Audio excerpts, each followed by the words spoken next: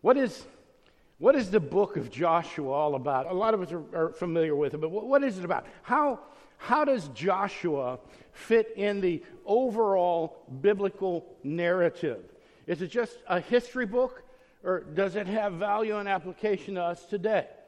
Now, the answer to those questions can be found in how we approach our Bibles, how we read our scriptures. How we approach the scriptures has everything to do with how and what we learn from them. And I got to be honest with you.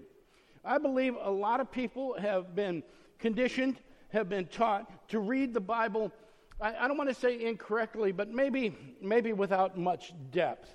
And I think there's a certain danger in that.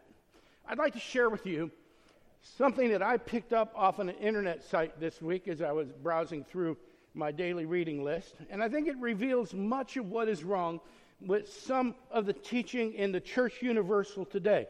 And it also reveals a truth that I've come to find precious about the way I read my Bible. I don't have this perfect yet, but I've come to look at the Bible through different filters since I've been pondering this sort of thing. So listen to these. These are 7 statements that were lifted right out of a blog. I have direct access to God through the Spirit. Now, these statements are in the handout. If you didn't get a handout with your bulletin, raise your hand. We have some in the back. We'll hand them out. You'll be able to look at them yourself. And I think the visual here has some value. The first one again. I have direct access to God through the Spirit. I am a fellow citizen with the rest of God's family. I may approach God with boldness, freedom, and confidence. I am righteous and holy. I am capable. I have been rescued from the domain of Satan's rule and transferred to the kingdom of Christ. I have been redeemed and forgiven of all my sins. The debt against me has been canceled. Okay, now let me say this. There is absolutely nothing wrong with any of the statements I just read. They're all true. As a matter of fact, they are all emphatically true. So, yet if you're a dedicated student of the Bible, if you read your Bible with depth, you may have just heard something about those 7 statements that maybe made you just a little bit uncomfortable. What may have made you a little uncomfortable was the repeated use of the pronoun I. It's in there 7 times. If you count the one time it says me, it's in there 8 times in 7 statements. If you examine the statements collectively, if you ponder them and consider them carefully, think about who they speak about, God is only mentioned in a secondary sense. He's kind of like a bit player in the statements. The primary character in each statement is who? Me. I. Now, we all read the Bible more or less the way it was written, word by word, verse by verse. We all read basically the same words, depends on what translation you use, but they're all based on good manuscripts, most of them. But interpreting what we read is just as important as reading it. In other words, understanding what we read is just as important as reading it. We don't read just to read. We read for understanding. And I believe a lot of folks in the evangelical church today read the Bible to interpret what they read in order to learn more about themselves. Let me say that again. I believe a lot of people in the evangelical church today read the Bible to learn about themselves. It's not bad. Not bad. And right now, some of you are thinking, no, I don't think I do that. But how many of us read the Bible to find out what we did right? How many of us read the Bible to find out what we did wrong?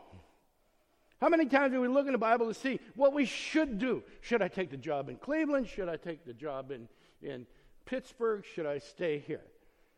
How many times do we read the Bible to find out what we shouldn't do? I shouldn't do that. The Bible says not to do that.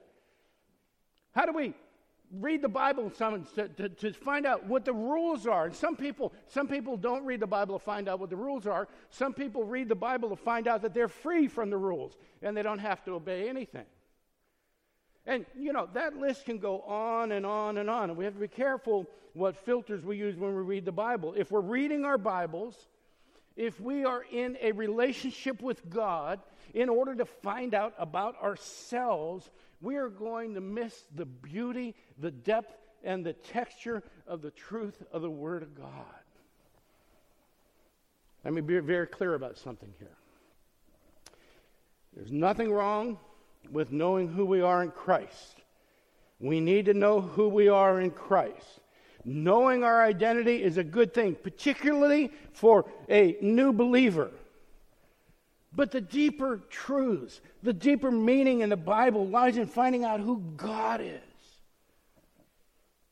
It lies in finding out who God is. There comes a time when believers, just like babies, have to grow into mature Christians. This means that they need to move beyond being self-centered and grow into becoming God-centered. Some folks continue to struggle, though. And they struggle because they've been taught and they embrace and they believe that the goal of their salvation is to become self-aware, to find out what their gifts are, what their powers are, what they're entitled to, what God's done for them, to know who they are. So they read the Bible in a manner that leads them to find out about themselves. Now, we've all done this, haven't we? I mean, when I read about some noble act in the Bible, I put myself in the narrative. I could do that. I could swing a sword like that. I think God wants me to do that. So we read ourselves in the narrative. Again, there's nothing wrong with it, but we can't be obsessed with this. We have to ask ourselves, is that what the Bible's all about? Is that why God gave us scriptures, to set us on some voyage of self-discovery? Now, there's a very easy way to find out. There's a method of approaching the individual books in the Bible called finding the head and the tail. It can help you determine the primary focus of just about every book in the Bible. I haven't found one yet that it doesn't work on.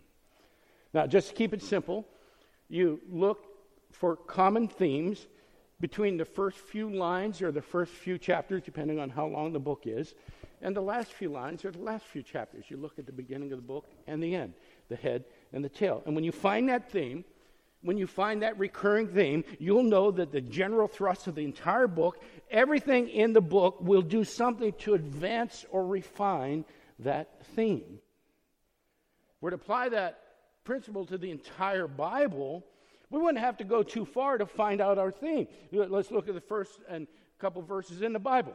We'll look at the head and the tail. Let's look at the head first.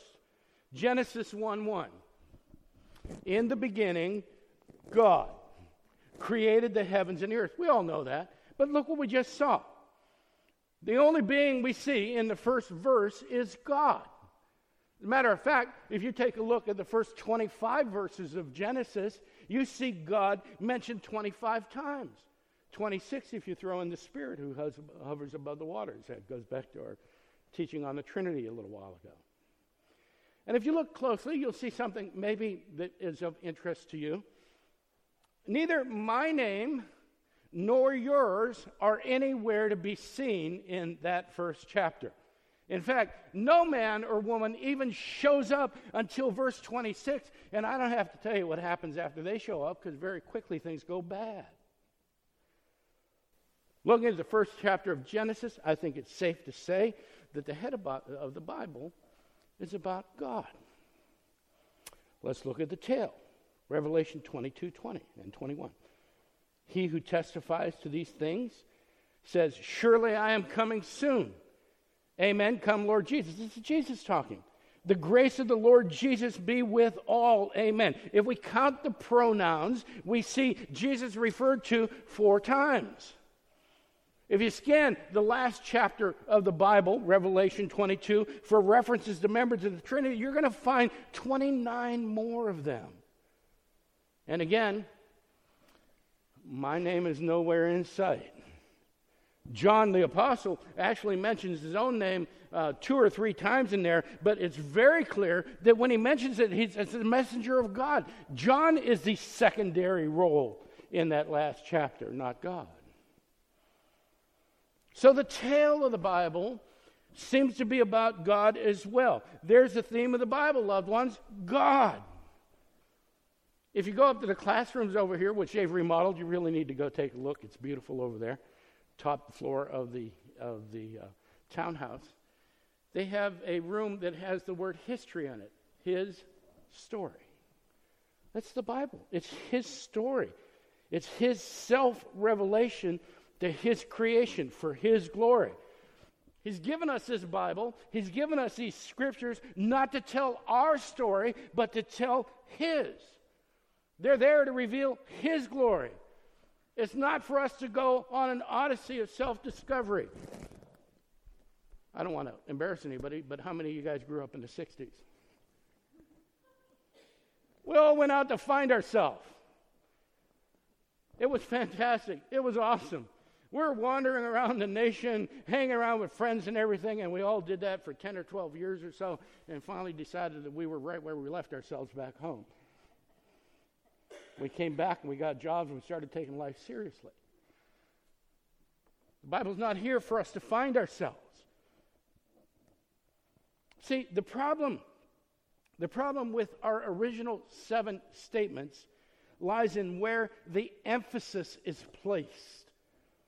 It's on me, it's not on God. But look at the difference when we place proper emphasis on these statements. God enables me to have direct access to him through the Spirit. God adopts me and makes me a fellow citizen with the rest of God's family. God allows me to approach him with boldness, freedom, and confidence. God imputes to me his righteousness and holiness. God equips me to do his will. God rescues me from the domain of Satan's rule and transfers me to the kingdom of Christ. God, in his limitless mercy, has redeemed and forgiven me of all my sins. He has canceled the debt against me. You see the difference? Reading the statements like that should catalyze a response in our spirits. We should be overwhelmed with thanks and gratitude, whereas before we might have felt entitled. These are the things that I expect God to give me. We should have a healthier attitude about his grace rather than a healthier attitude about ourselves. We should be able to present ourselves before God as humble and contrite instead of smug and casual about him. Later on, as we walk through Joshua, we'll talk about how we view sin and how God views it. When we see our role as secondary and God's as primary, it changes how we read the Bible. It changes how we read our scriptures. Paul got this. Paul knew. Paul gives us the ultimate reason for having the scriptures to begin with. 2 Timothy 3. Paul's at the end of his career. He's got a protege he wants to hand the ministry off to. He spent some time with Timothy. In particular, if you take a look at 2 Timothy, it's Paul saying, Timothy, these are the things that are important. These are the things that you should carry forward. These are the things that I want you to have before I go to be with the Lord. I don't have much time, Timothy. Listen carefully. This is the gold in your walk. And he says this in 2 Timothy 3:14. But as for you, Timothy, continue in what you have learned and have firmly believed, knowing from whom you learned it, and how from childhood you have been acquainted with the sacred writings. Did you hear that? Timothy was acquainted with the sacred writings from childhood. I don't think Timothy was reading the New Testament. They didn't have it. He's talking about the Old Testament here. The Old Testament, the sacred writings, which are able to make you wise for salvation through faith in Christ Jesus. So there goes the whole idea of the Old Testament being a history book out the window. It's there to make us wise for salvation. But listen to this. All Scripture is breathed out by God, profitable for teaching, for reproof, for correction, for training in righteousness. We know that. But listen to verse 17. That the man of God, so that the man of God, the Scriptures here, so that the man of God may be complete, equipped for every good work. Did you hear that? The Bible here is here to equip us to do his work for his glory. Now, I like that, but I got to tell you something. When I was a young Christian and I heard that we exist for God's glory, that he does things for his own sake, that he's a jealous God, I used to think, I don't know if I like God being jealous. I don't know if I like God being so self-centered. It kind of offended me. But you know what? I had to think long and hard about that. You know what I was offended by? I was offended by the fact that God said, I'm the center of the universe, not you, John.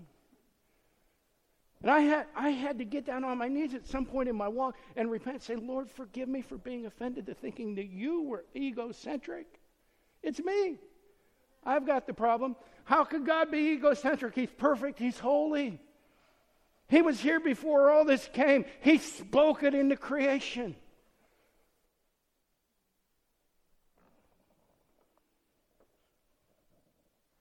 It's absolutely incredible the things that we convince ourselves of.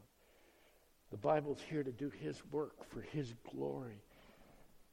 Now, lest we get too far offline and think that we're just worthless, we're not preaching worm theology here. If we truly understand that the Bible is about him, God's got a blessing that goes far beyond anything we could imagine for us. It's spectacular. It's majestic. It's wonderful. It's absolutely amazing. If we truly understand that he saves us for his glory, that his glory is revealed in our redemption, that he reveals himself to the world for his own sake, then we get caught up in God bringing glory to himself. We become the vessels. We become the messengers of God's glory, of his joy, of his peace, of his eternal salvation. We become the privileged bearers of his message. And God draws us closer to him and draws men closer to himself through our witness of the gospel. So, why is this important right now? What does this have to do with the book of Joshua? Let me just tell you this. If you don't understand that the Bible is about God, Joshua is going to be confusing and maybe even a scary book. For those of you that have read through it, I've had a few people reading through it with me as I prepared for this. You understand exactly what I'm talking about. So, we're going to spend our time in Joshua to see what it says about God, what it says about his character, how Joshua fits into God's self-revelation. It's a more important book than some people think. It's absolutely pivotal in the history of the Jews, but it's also highly influential in the story of redemption that God is telling in the biblical narrative. So we're going to call a series The Promise in the Land, and today's our intro. There are going to be 10 more sermons. We'll have a very short break for Christmas. We'll finish this up sometime in mid-February or so, maybe the end of January. So let's talk about Joshua for just a minute. Written sometime around 1100, 1200 BC, maybe a few hundred years later, maybe a few hundred years earlier. And let me tell you why it's pivotal to Jewish history, why it's pertinent to the redemption narrative. In Genesis 1, God creates a universe. In Genesis 3, the man that God created and put him in the universe falls. Genesis 12, God chooses Abraham, promises to make Abraham into a great nation, promises Abraham to make him into his people. He leads Abraham to Canaan, promises him that land. He says, you're going to have this land. This is where the title of the series comes from, The Promise in the Land. That's the same promise he has for you and me. He chose Abraham. He took him to a land. He said, I'm going to give you that. He's chosen us. He's promised us a home, a land. Only ours is eternal. Abraham's was just a shadow of what our promise is. Abraham has Isaac. Isaac has Jacob. Jacob has 12 sons. They all end up down in Egypt. And down in Egypt, the people multiply. They become a huge nation. And it fulfilled exactly God's words, his prophecies. It happens exactly, except they're in Egypt and they're slaves. There are so many of them, the Egyptians have gotten afraid of them. In Exodus 3, God sends Moses to lead them out of Egypt. And he does exactly that. God is going to take them back to Canaan, back to the promised land that he told Abraham he would have. On the way, in Exodus 20, he gives them the law at Mount Sinai. In Exodus 26, he gives them the tabernacle. And in Exodus 29, he rolls out the details of the priesthood. Now, we need to think about that for just a few minutes. Because we look at these things and we see them as historical facts. But again, God is revealing himself through this. He's saying, I am the sovereign king of the universe. I have authority over all these things. I have a chosen people. My people have a destiny. I am going to get them to the place that I promised them. See, all of that applies to us. Once God chooses us, he's going to get us to where he promised us to go. We see it happening with the Jewish people. There are laws. There are guidelines. They sometimes miss the guidelines. They sometimes disobey the laws. They sometimes turn against him. God is always there for them. God never leaves them. God never forsakes them. His grace exhibited towards them is never dependent upon their behavior. It's dependent upon his promise.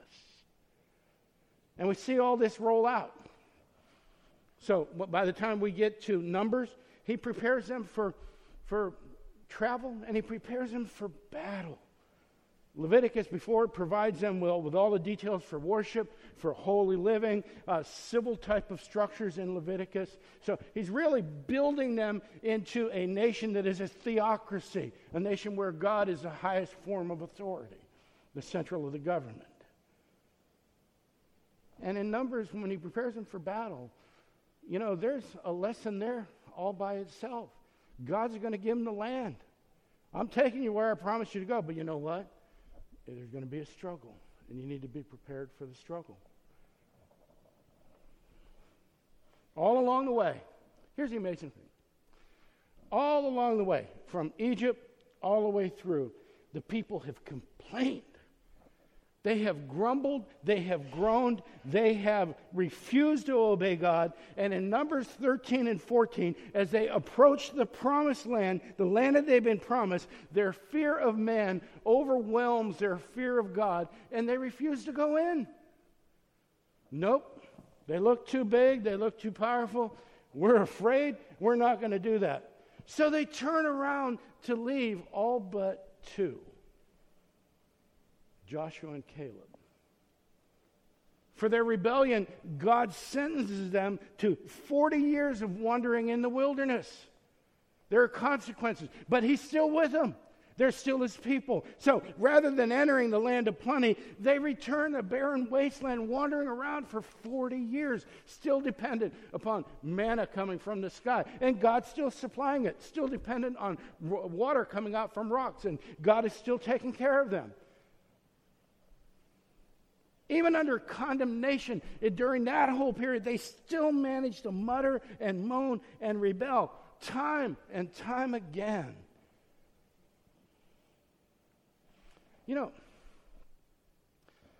One of the things that always bothered me is the Old Testament is labeled as the book of the law. And the New Testament is labeled as the book of grace. That's just a popular conception. Not everybody has it. But you'll hear that, the Old Testament is all about the law, New Testament about grace. Isn't it exactly the other way around? I mean, if we understand the history of the Jews wandering out there in the wilderness, even as they come into the promised land, they are constantly stumbling, constantly dropping the ball, constantly rebelling against God. And there's this pattern that happens in the Old Testament. There is blessing, they are thankful, they get callous, they get casual, they fall away. There is then a chastisement. They repent, and then there's blessing, and it starts over. And it goes over and over and over and over again. And we constantly see God's expression of grace upon his people in the Old Testament. There's so much grace in the Old Testament that these people who have rejected him, who have turned against him, who have constantly built other altars and worshiped other gods, God sends the Savior to them. The ultimate form of grace comes to a people that have fallen away. Jesus shows up in the New Testament. What does Jesus bring? Judgment. We don't look at it that way because we're in Him. Those of us who call upon Him as Lord, those of us who have repented of our sins and confessed and acknowledged His oneship with God, we don't see it as judgment, but it is. Jesus is a turning point. Where you stand on Jesus Christ determines where you stand for all eternity. So you have grace in the Old Testament, judgment in the New Testament. I don't think you see that if you're looking in the Bible to find out about yourself.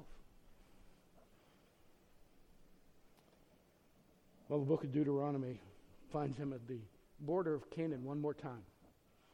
This time they're on the eastern bank of the Jordan, looking into the Promised Land. 40 years prior, they started here at Star right over there in Egypt.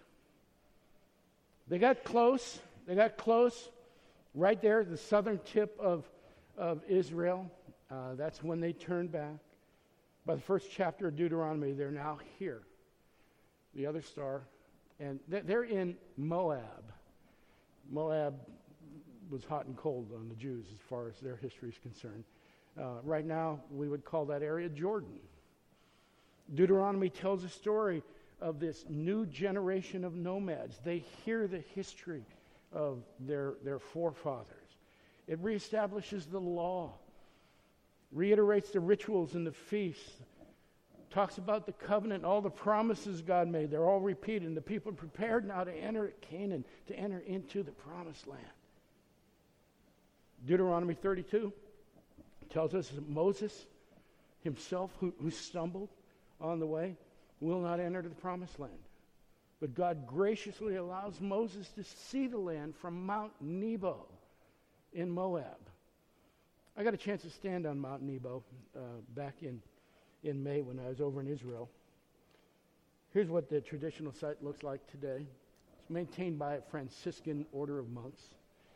Here's the entrance to the top. There's a memorial to Moses there. And of course, at the very top, there's a museum and a gift store. There's a museum, a gift store, and a chapel over everything in the Holy Land. And at the summit, looking east, there's a sculpture of a cross, a very beautiful cross. But looking to the west, right there, that's the view that Moses saw when he stood on Mount Nebo. Now, there's something miraculous about what Moses sees because he can see all of the land. But as he looked out with his physical eyes, that's what he would have seen. There's not much different there now than there was back when Moses stood on Mount Nebo. Right there in the middle is the Jordan River. And about 3 miles to the northwest is the city of Jericho. We'll be looking at Jericho as we move into Joshua. 20 miles to the east, just over the horizon, is Jerusalem. So those are your reference points. Moses dies in Deuteronomy 34, and that brings us up to the book of Joshua. So in those first 5 books of the Bible, they're called the Pentateuch.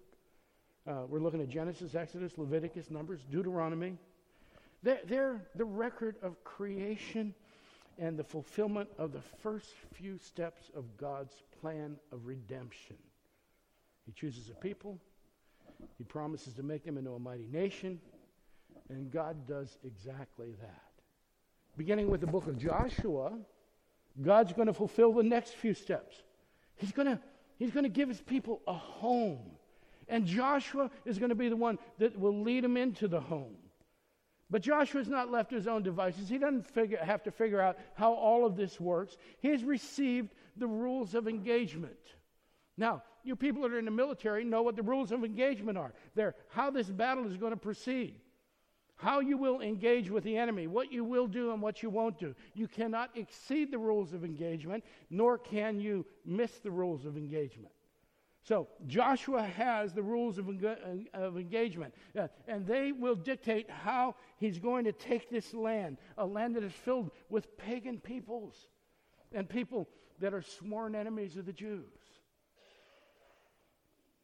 The rules from engagement came down from Moses, who gave them to Joshua. And let me tell you something, they are harsh. They are harsh. Some of the harshest words in the Bible. Let me share a couple passages with you. Here, Exodus 34, 10 through 16. It's God speaking. Behold, I'm making a covenant. Before all your people I will do marvels such as have not been created in all the earth or in any nation. And all the people among whom you shall see the work of the Lord, for it is an awesome thing that I will do with you. Observe what I command you this day. Behold, I will drive out from you, before you, the Amorites, the Canaanites, the Hittites, the Perizzites, the Hivites, and the Jebusites. Take care lest you make a covenant with the inhabitants of this land to which you go, lest it become a snare in your midst. You shall tear down their altars and break their pillars and cut down their Asherim. For you shall worship no other God, for the Lord, whose name is jealous, is a jealous God. Lest you make a covenant with the inhabitants of the land, and when they whore after their gods and sacrifice to their gods, and you are invited, you eat of his sacrifice. And you take of their daughters for your sons, and their daughters whore after their gods, and make your sons whore after their gods. That's tough. Listen to this.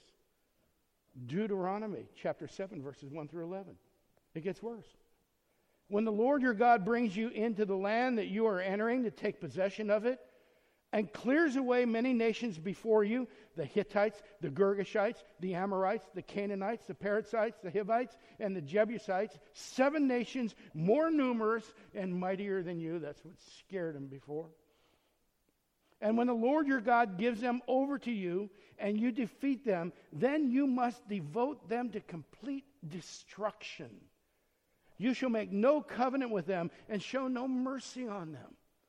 You shall not intermarry with them, giving your daughters to their sons or taking their daughters for your sons, for they would turn away your sons from following me to serve other gods. Then the anger of the Lord would be kindled against you, and he would destroy you quickly. But thus shall you deal with them. You shall break down their altars and dash in pieces their pillars and chop down their Asherim and burn their carved images with fire. For you are a people holy to the Lord your God.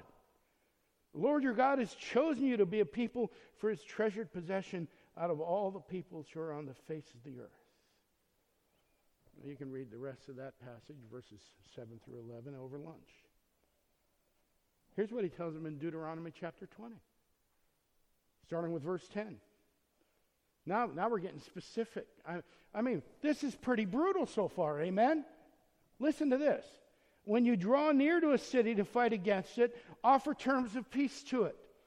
And if it responds to you peaceably and it opens to you, then all the people who are found in it shall do forced labor for you and shall serve you. But if it makes no peace with you, but makes war against you, then you shall besiege it. And when the Lord your God gives it into your hand, you shall put all of its males to the sword. But the women and the little ones, the livestock, everything else in the city, all its spoil, you shall take as plunder for yourself, and you shall enjoy the spoil of your enemies, which the Lord your God has given you. Thus you shall do to all the cities that are very far from you, which are not cities of the nations here. But in the cities of these peoples that the Lord your God is giving you for an inheritance, you shall save alive nothing that breathes. But you shall devote them to complete destruction. The Hittites, the Amorites, the Canaanites, the Perizzites, the Hivites, and the Jebusites, as the Lord your God has commanded, that they may not teach you to do according to all their abominable practices they've done for their gods, and so you sin against the Lord your God. When you besiege a city for a long time, making war against it in order to take it, you shall not destroy its trees by wielding an axe against them. They're allowed to save the trees. But God wants them to remove all the people. Again, these are harsh words, but they prepare us. They prepare us for Joshua, perhaps the most brutal, bloody book in the Bible. But you know what? It's only brutal and bloody if we read it from a self-centered perspective. If we go through Joshua, and we'll be careful to remind you this as we go through, but if we go through Joshua to learn more about God, we're going to see these three major themes. Number one, we'll see God's attitude towards sin. And I'll tell you something, it is uncompromising. Number two, we will see God's faithfulness, how he is constantly an encouragement and a blessing to his people. And number three, we will see God's strength, and it is awesome. So buckle your seatbelts, beloved. We're going to have a good time with this. It's going to be a wild ride as we take a look at the promised land. Amen? We're going to do communion today. I'd like to ask the deacons to come forward.